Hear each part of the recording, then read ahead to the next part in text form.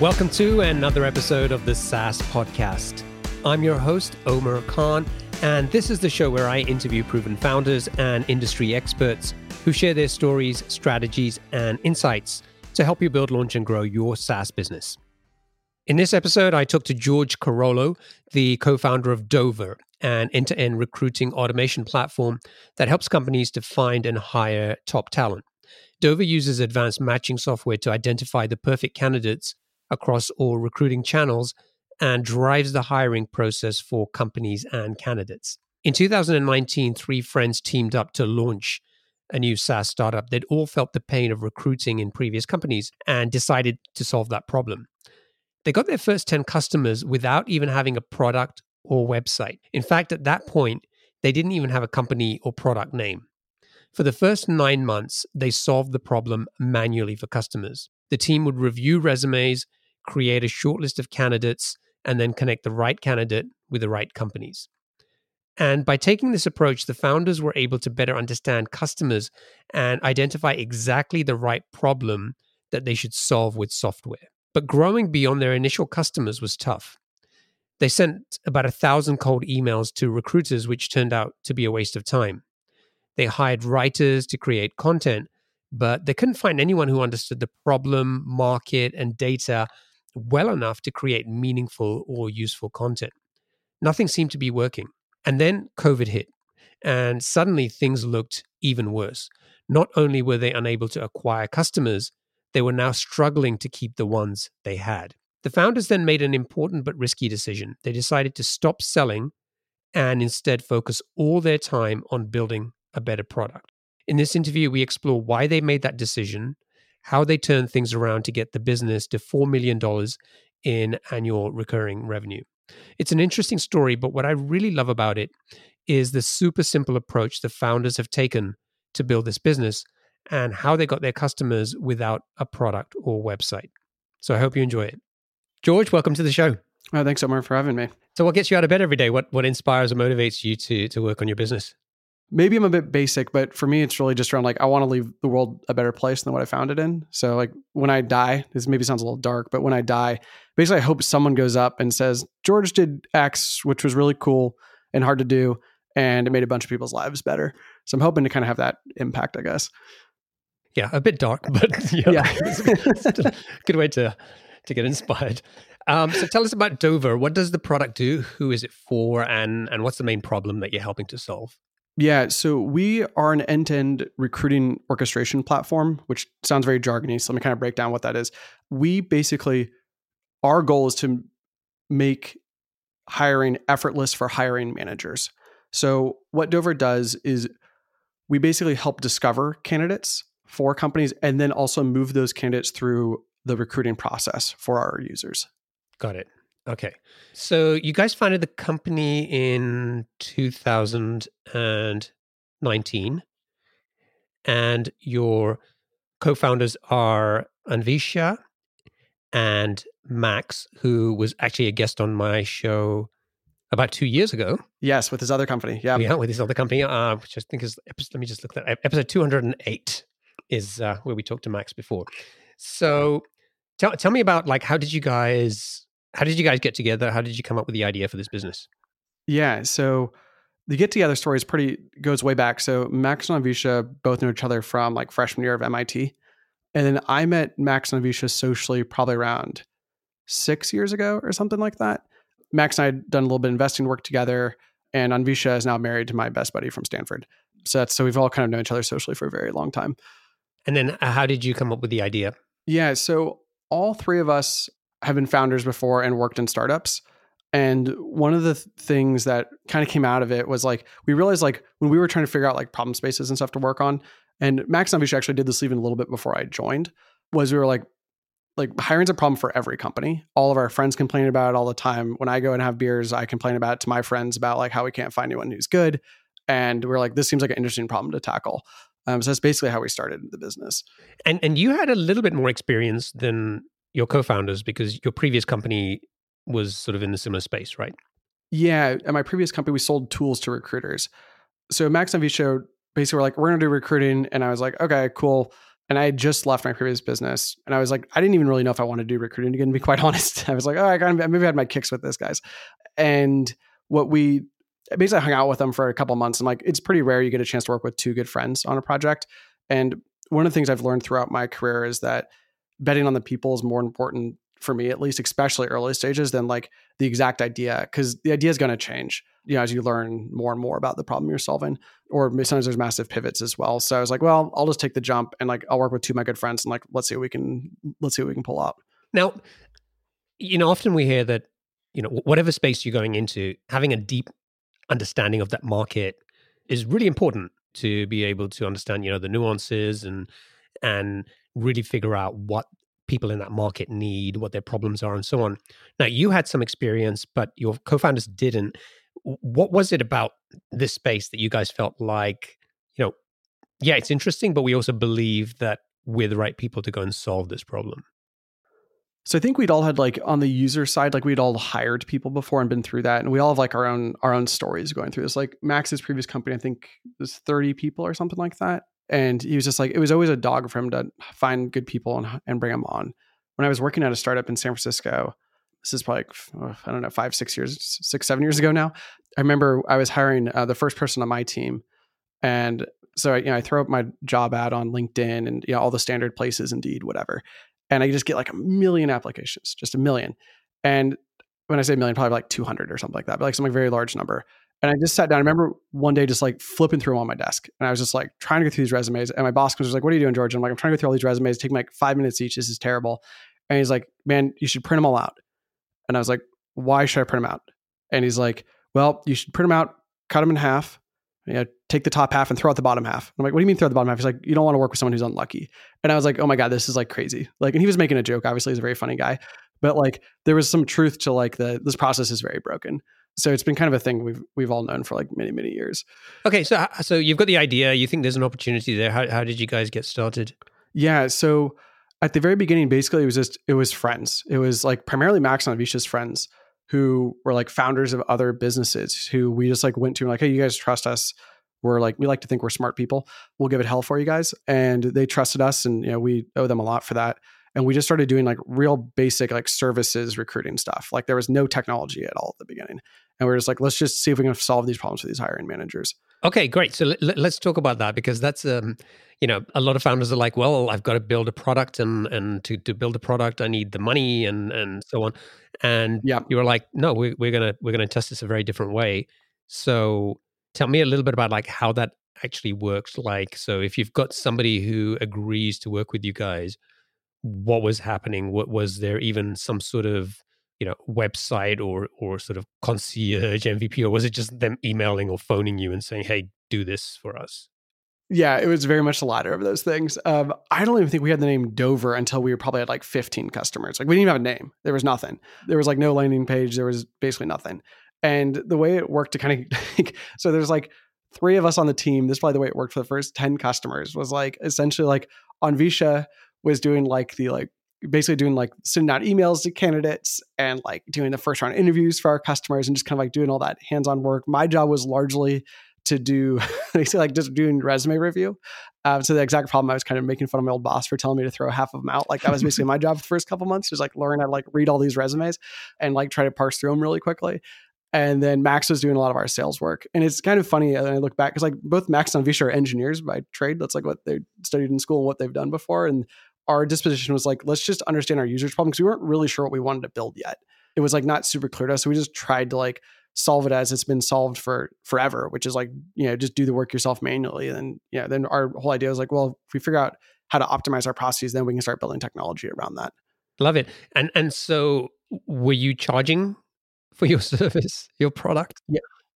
Yeah, most definitely. I think that's one thing that we knew early on we had to charge, because in some ways it's kind of like getting customer validation. Like if you just do it for free, it's like, it's unclear if you're creating any value for them, right? Or they just feel like they're doing you a favor sort of thing.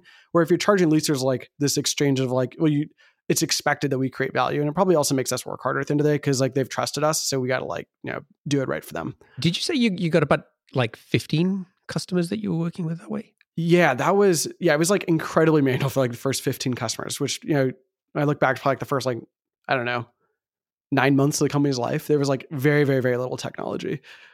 So how long did you do that? Like, how long did it take to actually build a product? Well, I still like to think our product's not even done yet. Like our V0 in my mind still isn't even completed and we're 2 years in. You're not still printing out those resumes, are you? Yeah, but like that's so like we got that part working. That took us 3 months to get the resume review part working and getting that done in an automated fashion.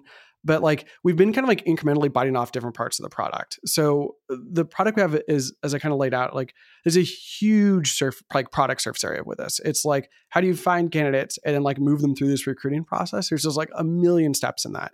And so what we've tried to do is basically like try to automate and build nice product and like nice user features around the things that are like most repetitive and most straightforward. And we're continuing to kind of like burn down that funnel, if you will, of like things that have become more and more niche. And so like we're still, I think, 6 months off, if we're lucky, from actually having the whole thing working end to end. So is there still some aspects in the back end that are still happening manually? Yeah, there are. And parts of those things I think will stay probably forever manually. Like for example, like we perform interviews for our users. So we'll surface a candidate. Our user says, "Oh yeah, that looks like an interesting person to talk with, but I'm really busy. Can you like do the first interview for me?" And we say, "Sure." So that's a thing that Dover does that like that will probably never be automated. I don't know how we're gonna like automate a phone call. So we'll forever have a team that does that. Okay, great. That's interesting. So walk me through a little bit. I mean, obviously we don't need to go through like every single feature, but just if we can sort of think about at a sort of a high level the roadmap. So you started off no website, no product. It's basically we're going to be bodies and provide a service for these customers. And then you did that for, I think you said 9 months or so. Yeah, probably around then. Yeah. And then once you sort of introduced the sort of the first version of the product, like what part did you sort of first automate? So I'll explain kind of a little more how Dover works, then jump into that. So we argue there's like 3 ways to get candidates, like 3 channels or sources. There's basically you can like throw up job ads on various platforms, Indeed, LinkedIn, whatever. We call those inbound candidates. They apply. There's outbound, which is reaching out to people proactively, call it through like email or LinkedIn or something like that. And then lastly, there's referrals. And all 3 of those things kind of funnel in. We call it the Dover brain, but this is basically that resume parsing thing that we built. And then from there, we basically work on process automation for our users to make sure, hey, we scheduled a first round phone screen. How did it go? Do we need to advance them forward to a second round? And doing all that sort of work to actually push them through the stages of a recruiting process. So that's what our product is at a very high level. The first thing we tackled, because we didn't know if it was possible, frankly, was like, could we get resume review to work? So that was the first, like, when we started really building product, that's what we were focused on, because it was the largest unknown for us. Like we knew we could build integrations with these other tools. We knew we could build the process stuff. We didn't know if it was possible to actually build the right algorithms to actually review resumes in a thoughtful way. And explain to me a little bit about like, how does that work? Yeah, so it's a combination of like a lot of heuristics and like a lot of different machine learning models to basically solve the problem. So that's basically how we tackled it. And when we first started off, it was more rules based, and as we've gotten more and more sophisticated over time, to be able to hone in the algorithm. It's constantly a work in progress. We're making it better every day. That's become kind of the main thing that allows us to do all this stuff at scale is that algorithm. And how do you measure that? How do you know how well it's working or not working? It's a great question. So part of our flow is we always want the hiring manager's buy-in for the candidate before we move them through and process, right? Otherwise, it's a waste of everybody's time. So what we do is when a candidate raises their hand and says, "Hey, I'm interested," we basically show that candidate to a hiring manager in Slack. So we have all these Slack integrations set up, and basically the hiring manager says, "Oh yeah, that person looks interesting. I definitely would be interested in talking to them." And then if so, then we'll move them through. So there's actually a really great quality metric for us to track, because we see basically of the folks that the brain is presenting, essentially like what percentage of them are being approved by the hiring manager. And that basically helps us understand whether we're calibrated or not. Interesting. Okay, great. Okay, so that was like the first part that you guys started to build. Let's talk a little bit about how you found customers that like you didn't know. So you mentioned like the first 10 was sort of like, friends and stuff like that who had companies. But how did you start finding strangers? That's a really great question. I think it's really hard to do for what it's worth. The business timing with COVID and stuff actually is kind of interesting here, I think. So we're, I don't know, probably call it like end of 20, I guess it'd be 2019. We're probably like, I don't know, 15, 20 customers, something in that ballpark is my guess. And again, like most of those, like you said, are friends and friends of friends, things like that. And we didn't have much word of mouth or anything going. So we started running a couple experiments there to see like, could we basically like increase our like customer base, right? And we tried two different strategies, both of which didn't work. So the first thing we tried was Max is like, well, let's just reach out to some companies and like see if they'd be interested. Like we'll show them the product, tell them how cheap we are, and like see if they'd be interested in trying it out. And basically we got like a big zero on that. And we probably ran the experiment for like a couple of weeks or a month or something. And we're like, okay, this isn't very good. And like in hindsight, it should have been more obvious to us. Like there's a ton of recruiting products out there. They're constantly reaching out to companies, promising them the world about how they're going to help them hire Elon Musk to come, run whatever for them. Right. So we're like, okay, so that was okay. Great learning there. This is not going to be our way of doing this. The second thing we tried was some content marketing. But we were a really small company. There was like 6 of us at that point, I think. And we basically didn't have much time to like write all the content and do it in a thoughtful way. So we're like, what if we just come up with the idea and then we can like outsource it? So we contracted with a firm that does this, and they were supposed to generate like good content for us based off of like, we send them like a paragraph and they're going to turn that into like a nice fleshed out, thoughtful article. And that didn't work out very well either for us. And I think a lot of it has to do with like a lot of our content is very data driven, and they just didn't have the ability to like trudge through our database and like have these interesting insights and like do that actual like heavy lifting to come up with the article and make it really thoughtful. So that was kind of our other failed experiment at that stage. And so like, is that something that, like, for example, are you guys still like writing the content yourselves? I mean, obviously you have a bigger team now. Yeah. So that's exactly what's happened. So we went through COVID, had a bit of a lull. Then after COVID, I think we stopped trying to do sales for like 3 months and just really focused on building the product out. And I think we got a lot stronger product market fit during that phase is what happened. So I guess like the world kind of aligned to make us work on our product more instead of worrying so much about sales, which I think was 100% the right, like I feel very lucky that happened to us. And that really pushed us. And I think that's when we started to get kind of good word of mouth, was after our product, just like we fine tuned it and worked on it and became better. And I think that's when people started to talk about it. And that's really how I think it's driven most of our growth basically. Yeah. Let's go back to the outbound for a little bit. So Max wanted to do this. What did you do? Did you send cold emails? Were you kind of cold calling people? What kind of outbound were you doing? Yeah, it was cold emails. It was like standard Crunchbase, like figure out companies that are out there that are trying to grow quickly, just raised a big round of money, yada yada yada. Like very like I think standard like sales things, and put them in, dump them into some like mail merge tool, like send a bunch of emails, and like see if people respond back. And we just got very little lift from that. How many emails roughly do you think you sent out, or to how many people? I guess that's a great question. I'd probably guess in the order of like, I don't know, 500, 1,000, something like that. Okay, so it was a decent sample to go and test with. It wasn't like you reached out to like 20 people. No, because we wanted real data, right? On like, is this a thing or not? And like we even tried to do like smart things, like we're a YC company, so like, okay, what if we have the other YC companies? What if they're interested or something like that? Because like maybe we have like this like common bond or something. And I think the problem is that recruiting is so noisy. Like even today as a recruiting business, I think this is kind of funny. Like I probably get 1 or 2 emails a day offering like development help from some recruiting business. And I'm like, we're a recruiting business. Like, why are you reaching out to us? We use our own product. And I think that's like, I think it kind of just like shows how like noisy this market is essentially. So I think it's kind of like it's a tough strategy, I think, for businesses in this space. Yeah. The thing with outbound is that if you're sending emails out and you're not getting a response, it's like, is it because you're talking to the wrong customers, right? Maybe you just don't have the right list of people that you should be going after. Or is it that you're talking about the wrong problem that they don't care about? Or is it just the message, that the way you're delivering the message and articulating it doesn't sort of come through? But the challenge there always is like, okay, if somebody goes through this process, like maybe somebody's doing it right now and they're sending out hundreds of these emails and they're not getting any response, it's not that hard to kind of get to the point where you just say, well, maybe this just is not a great idea.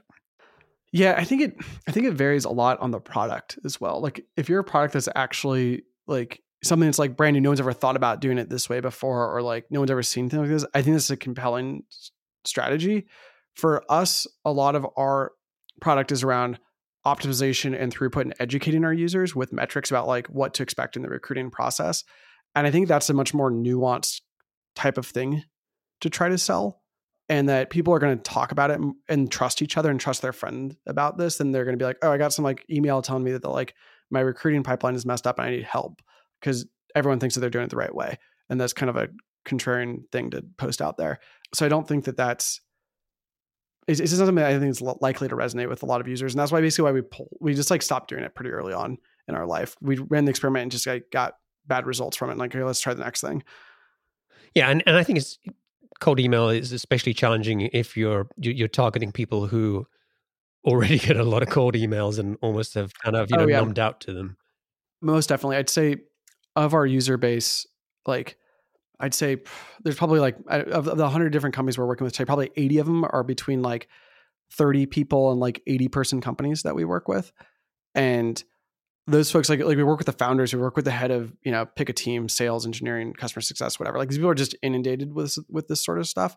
Like they're not going to like be like, oh yeah, hey, George reached out to me, cold. And yeah, that sounds like a great product. They're going to be like, I don't care. There's like 17 people pinging me every day about random products. So I think it's a very hard group to chase after, like our user base. So I know before we started recording, you mentioned that just sort of pre-COVID ballpark, you were probably, you'd got to about 1 million in ARR. Yep. But how did you fill that gap between the friends customers and getting to that number? Where did the other customers come from if it wasn't outbound?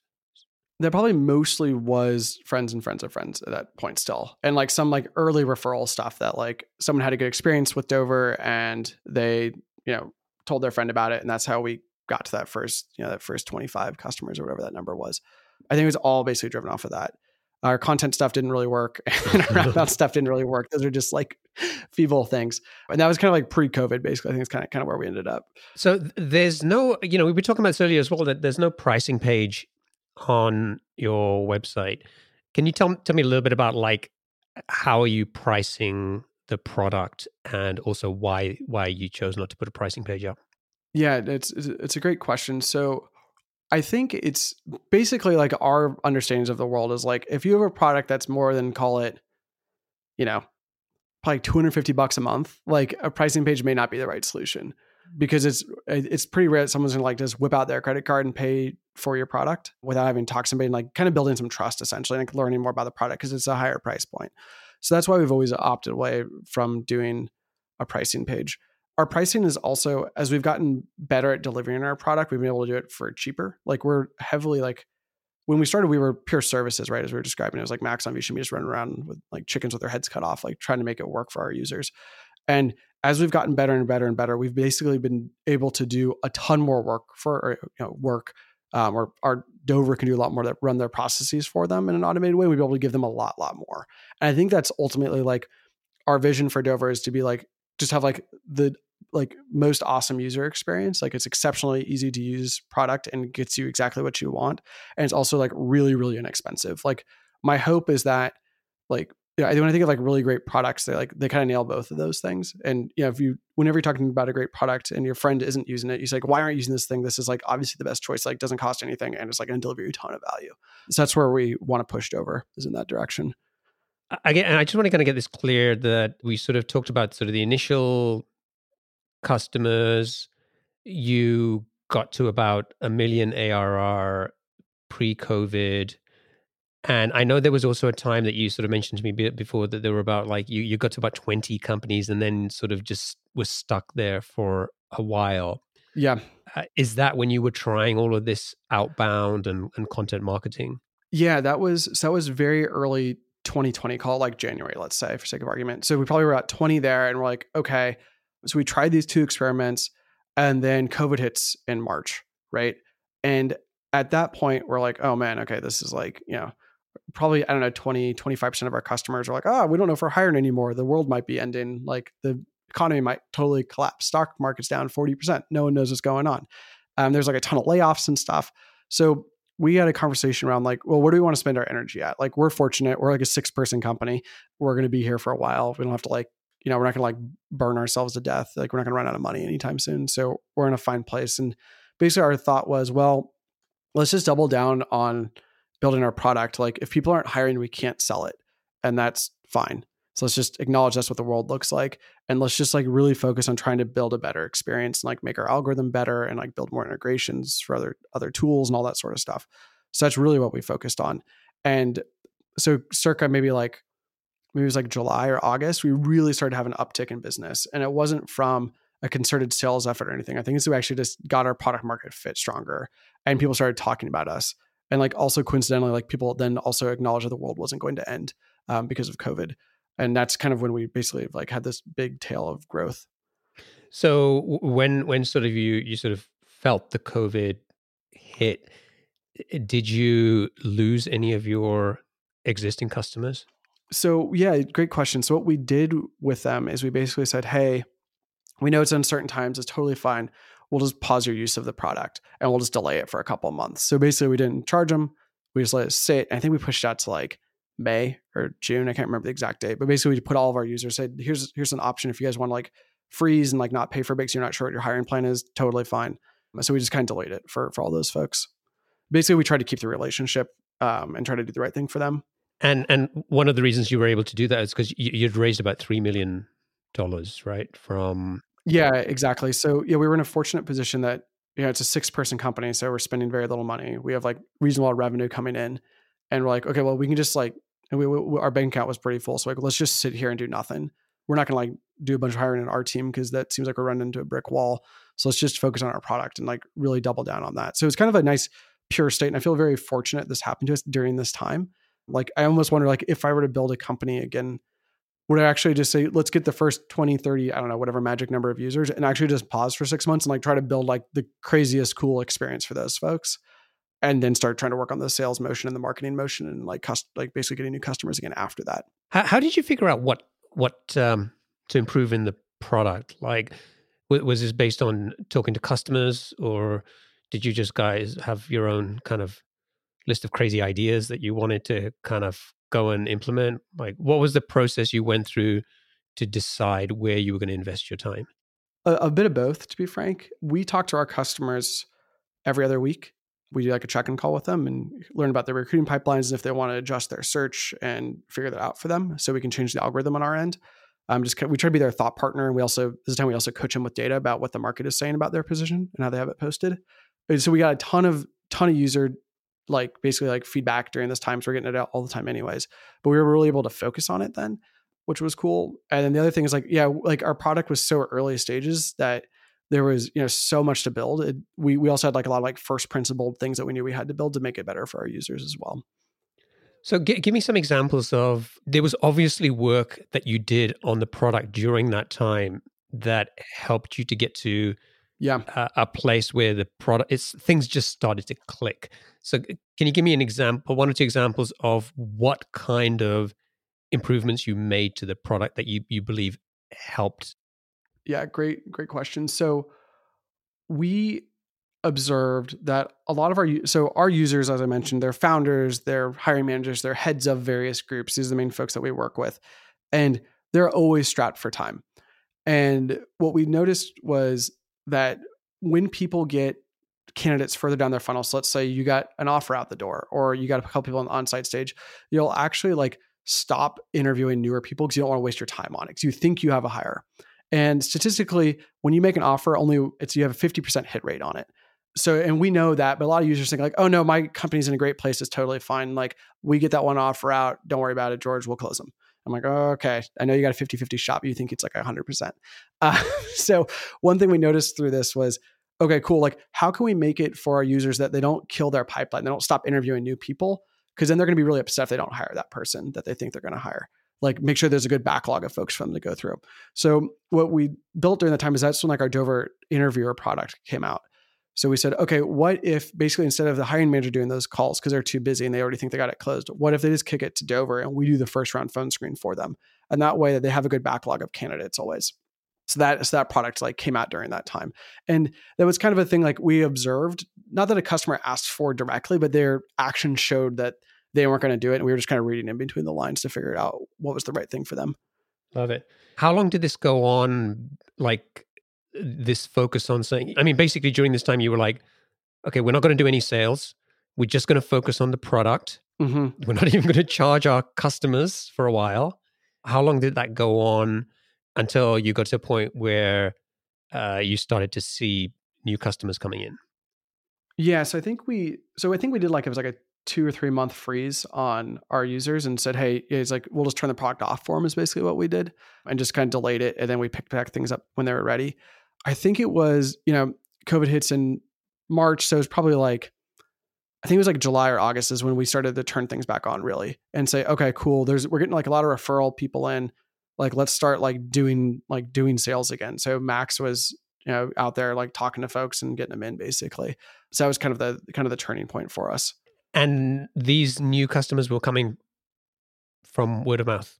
Yeah, primarily. Exactly. So it was folks who were talking. And I think it's just because they saw the product improve a lot during those months. And they were, as a user, like, oh, cool. I can kind of like see the direction they're taking this business in.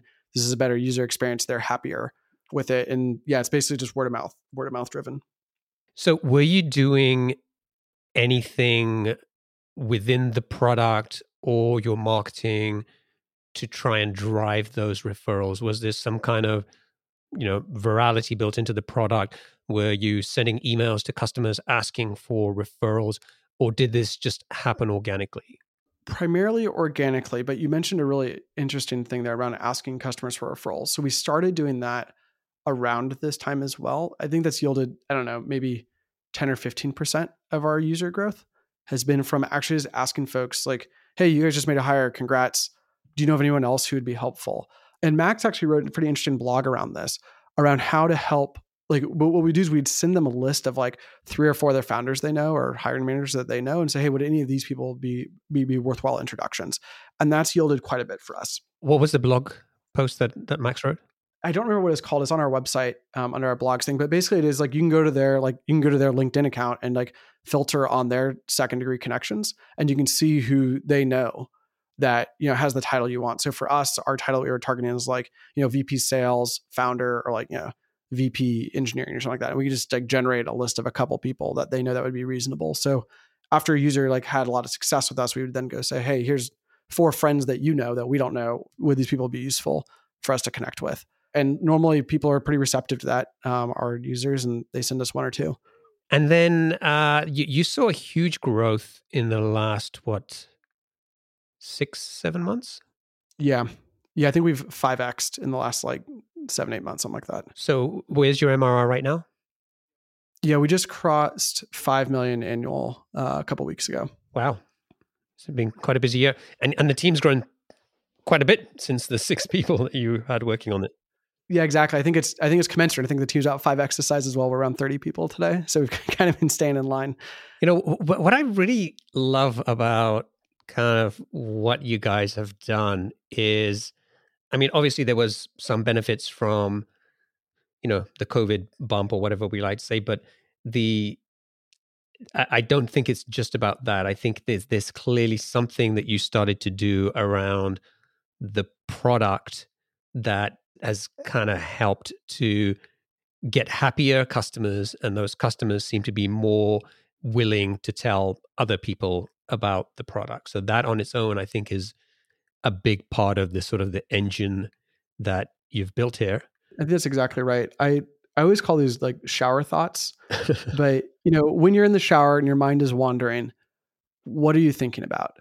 And there's, I think, a lot of purity to having the whole team thinking about one thing rather than like having Max really focused on sales and maybe me focused on marketing as our shower thoughts and on Visha's thinking about product stuff. But if we're all thinking about like, how do we make this a better user experience? Like, how do we make this product better? And we basically just kind of, maybe we were forced into it, but also kind of leaned into that state for a handful of months. And we really, really focused on that. I think that's what helped us build the right things and, build great empathy with our users and understand their problem deeper and try to come up with better solutions and just be more creative. And I think that like kind of committing to a problem in the most pure state of that, instead of like trying to juggle 17 different things at the same time, is really, really helpful to building cool stuff. Yeah. I also really like how, I mean, obviously the 3 of you have done this before. This is not your first rodeo. And the way that you have sort of approached this, where I think many, many founders sort of almost create unnecessary hurdles for themselves. I can't go and talk to customers until I have some kind of prototype to show them. I can't do this until I have this. I've got to figure out my pricing and get it perfect before I can start selling my product. And you guys have obviously taken a very different approach, and everything from selling it as a service before you had a product, and not having the pricing page, and kind of giving you some flexibility in terms of how you test and optimize there. But there are other things as well, like we often think like, well, I've got to build this great website which has kind of got to do all of these pieces, and the Dover website looks great. I'm not taking anything away from that, but it's like, when I clicked on like get started, I'm expecting a sign up form, and I get like a embedded type form on the page, right? And it's still really scrappy, and you guys, Yeah, I love that. yeah, it's like, I appreciate that. Thank you.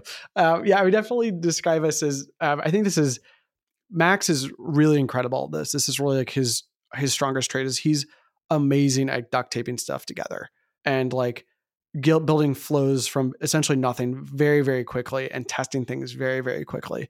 And I think that that's very much part of our DNA, which is try it out, see if it works. If it doesn't work, just move on quickly onto the next thing. And it's more of that kind of game. And I think that, I've laughed because the type form is 100% a Max thing. And it's exactly right because it does what it needs to do. Everyone knows what it is. Hopefully it doesn't turn too many people off, but it's something we could have spent a bunch of time building into our app. But was there really going to be much gain from it? Probably not. It was like the right ROI kind of calculation, I think, on that. Yeah, yeah. No, I know my friends at Typeform would love to hear this, but yeah, I mean, just the fact that, hey, like you can build a 7-figure SaaS business, and you can do it with a Typeform, or at least in terms of building the sort of the top of the funnel and acquiring customers. You don't have to kind of over engineer a solution here. Yeah, I love that.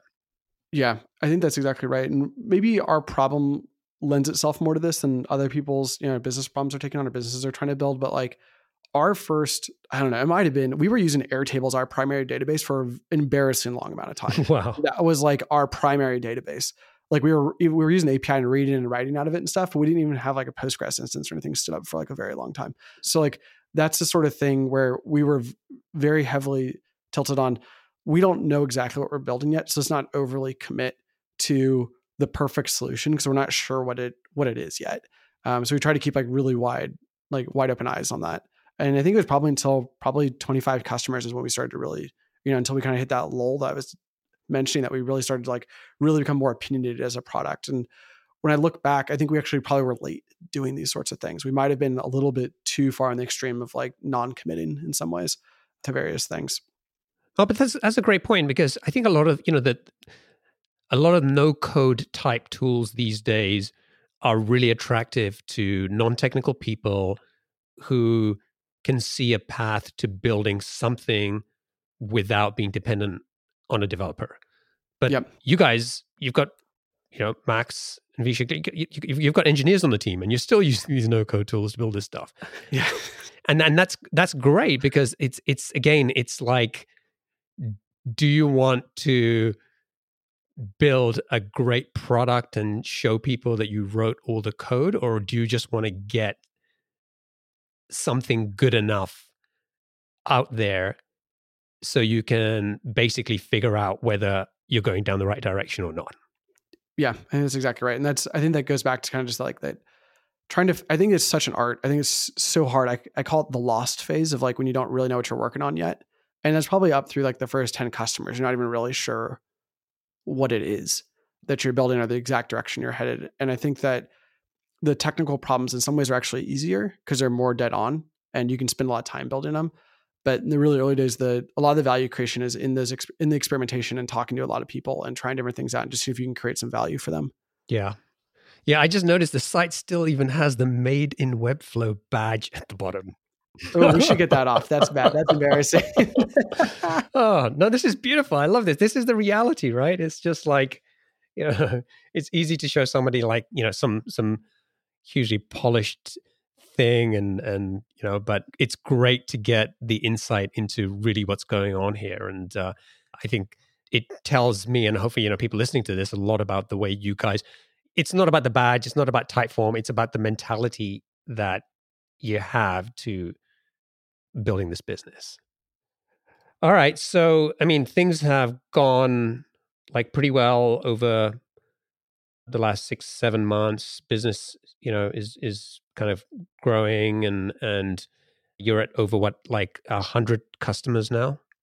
Yes. And again, it's like they just like what 80%. I think you said like we're coming through like word of mouth. Yep. That's awesome. And so, what else are you doing now beyond just relying on that? Like, how else are you trying to, or what channels are you testing, or trying having some success with other than word of mouth? Yeah. So now that we've gotten a little bit larger and there's more people on the team who are thoughtful and understand the problem deeply, we've gone back to content marketing, which has been probably where the other 20% comes from, of our user base. So, and our content marketing is still fairly simple in lots of ways. Is like try to write something in like insightful and thoughtful, and like try to educate somebody on something.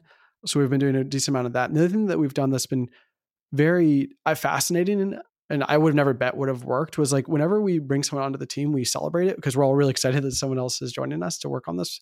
But we share it on social media, and it's amazing how many people will be like, "Oh yeah, I saw so and so join your team. So yeah, we have this hiring problem," and they just start talking to us, and it drives a lot of leads for us just talking about other people joining the business.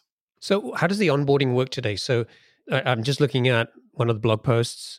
There's no obvious place to sort of sign up for an account, and even when I get to the bottom of the page, there's a little form where I can type in an email address and get updated, and like get added to a newsletter. So, how is this leading people to that type form? Maybe people are just, I guess, drawn from the post and then wandering around the site. Maybe it's just as obvious as that.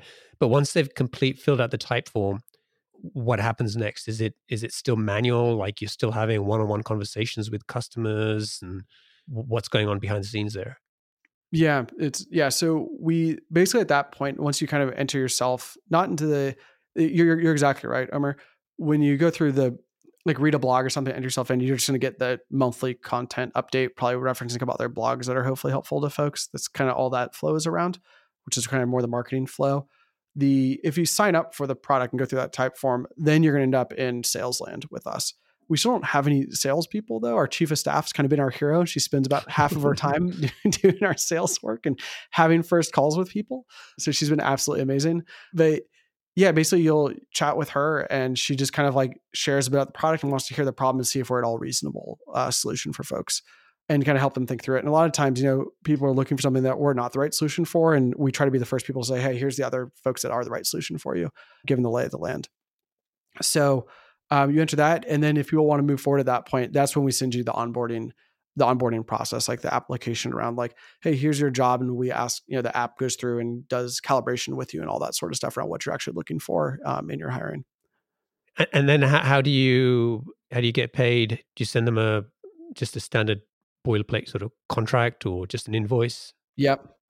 Yeah, it's very basic. Yep. Just give them to sign a contract and send them an invoice. It's very standard, like SaaS, model there. Yeah.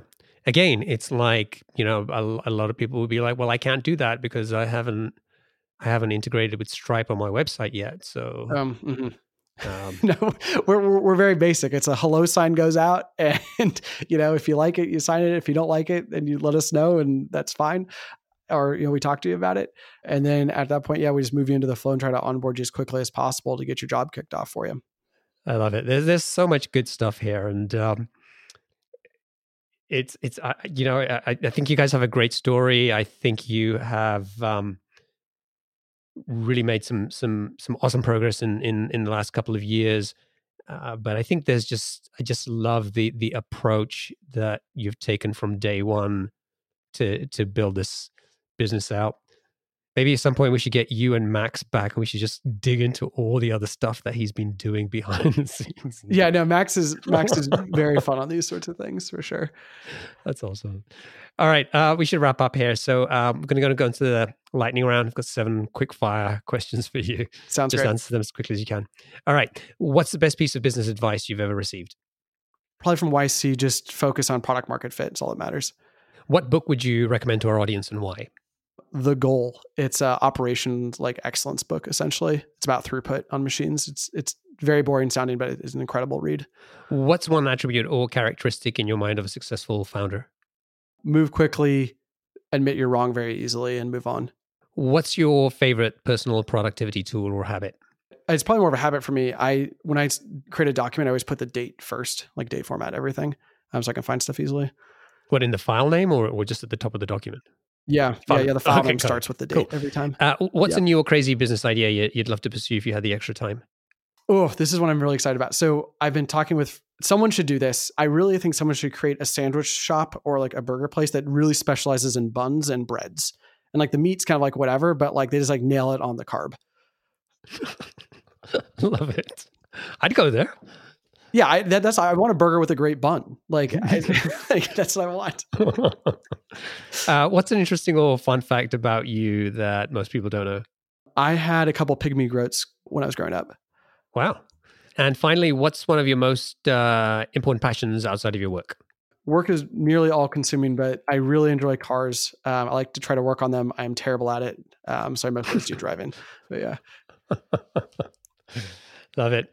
So, George, thank you so much for joining me. As I said, it's been a fun conversation, and it's congratulations on the success you guys have had to date, and thank you for giving us a peek into how you guys are building out the business and trying stuff out and kind of the lessons you've learned along the way. If people want to check out Dover, you can go to dover.com. And if folks want to get in touch with you, what's the best way for them to do that? Just shoot me an email. I'm George at Dover, and I'll get you there. Awesome. Thanks, man. Wish you all the best of success, and say hi to Max for me. Will do. Thank you so much for having me. Okay. Cheers.